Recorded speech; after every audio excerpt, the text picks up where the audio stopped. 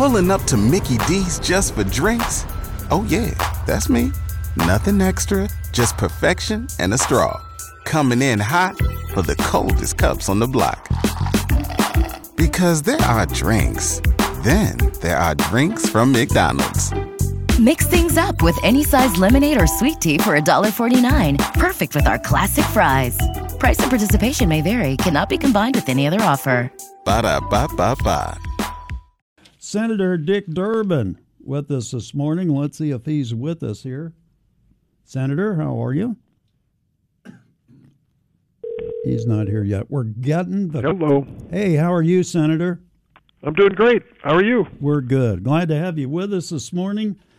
Tell me, let's back up a week here and go to State of the Union. What did you think of that? And does Marjorie Taylor Greene have anything better to do at this point? It is a shameful display. You have to go back 6 or 8 years, and Barack Obama came to the floor, gave a State of the Union address. Right. And one of the congressmen, whom I know from the state of South Carolina, hollered out liar.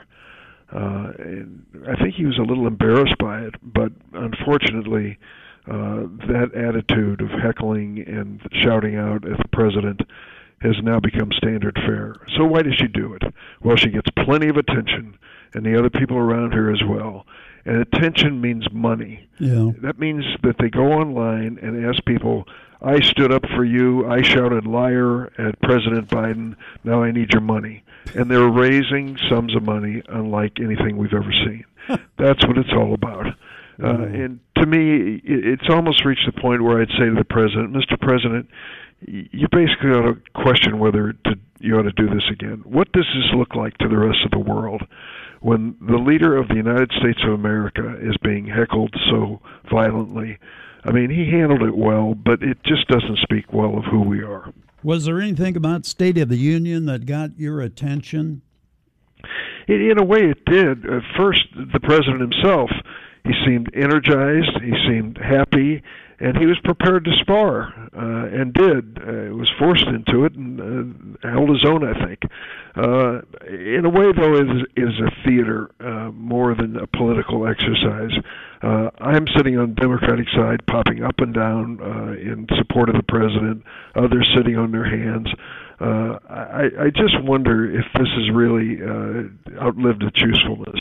If it really is a communication that's important for history and for the American people, it ought to be done a lot differently. Do you think we ought to go back to just a written synopsis of what's happened and what we ought to do in the future? I hate to say that. I really hesitate to say that because some people enjoy watching it. A lot of my friends did. A lot of other people did, obviously.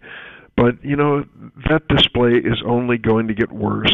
Marjorie Taylor Greene is going to raise a lot of money, and others will think, well, what can I do? Can I throw something? Will that get more attention? You just wonder, what's next? That's funny. What the big balloon debate right now, we've had one Chinese balloon that we know of. The other three they've shot down. We're beginning to wonder if those are for real or not. What do you think? Well, I'm going to find out this morning in about an hour and a half. We have a classified briefing for members of Congress to explain what the heck's going on here. It's hard to imagine that this just happened for the first time. Right. They said it happened 3 times under the previous president. It's happened 3 or 4 times under this president. China, we know, is to blame for at least that balloon, whatever that was all about. And they supposedly have claimed that this was a project they were working on years ago. It is unacceptable. From an American point of view, I don't care which country you represent, whether it's France or China or Paraguay. You don't get the benefit of cruising over my home and military installations and take pictures all day. Now, having said that, everybody in major powers have satellites that are up in the heavens taking pictures all day of everybody. Right. That's going on. But this, particularly the danger of going into our airspace where you could endanger aviation, is unacceptable. And the notion that we can look up in the sky and say, well, there's another one. I mean, it reaches a point where your sovereignty as a nation should guarantee your privacy, at least to some degree. Well, you know, our defense systems, it looks to me like they're designed for big high-speed things, satellites and things like that. And then they kind of came in the back door with a balloon that doesn't necessarily do much and doesn't necessarily move that fast. It seems like there was a pretty gaping hole in our defense systems there to me. Yeah, I think you're right, and those are questions we ought to ask whoever the president may be. Yeah. It's a basic question. You know, I can remember a time, and this goes back quite a few years, when I visited the Soviet Union, and they were adamant that you couldn't take photos of things in the Soviet Union that even remotely might be connected to national security. You couldn't take a picture of a train. You couldn't take a photograph of a train or a plane or anything near an airport or a train station. And you thought to yourself, they're just paranoid. But in a way, they were demonstrating what we feel now. This is our business, and you want to be our guest, play by our rules. What do you think about the shooting in Michigan State last night? Oh, my God. What will it be next? I mean, it reminded me of Northern Illinois University not that long ago and what happened on their campus in DeKalb. And to have this happen, I mean, heartbreaking. You send your daughter to college, the great day of her life. She's on her own. She's taking classes. She's building her future. And along comes some crazed gunman. And I don't know any of the details yet, so I don't want to go any further in how they did it. But, I mean, this is ridiculous. In Highland Park, Illinois, people went out for the 4th of July parade last year. And in a matter of 1 minute, this man on a roof fired off 83 rounds into a crowd, killing 7 people and seriously injuring 20 or 30 more, including crippling an 8-year-old child. And you say to yourself, welcome to America. Is this what we come to accept? I think not. I think it's time for us to stand up and say enough.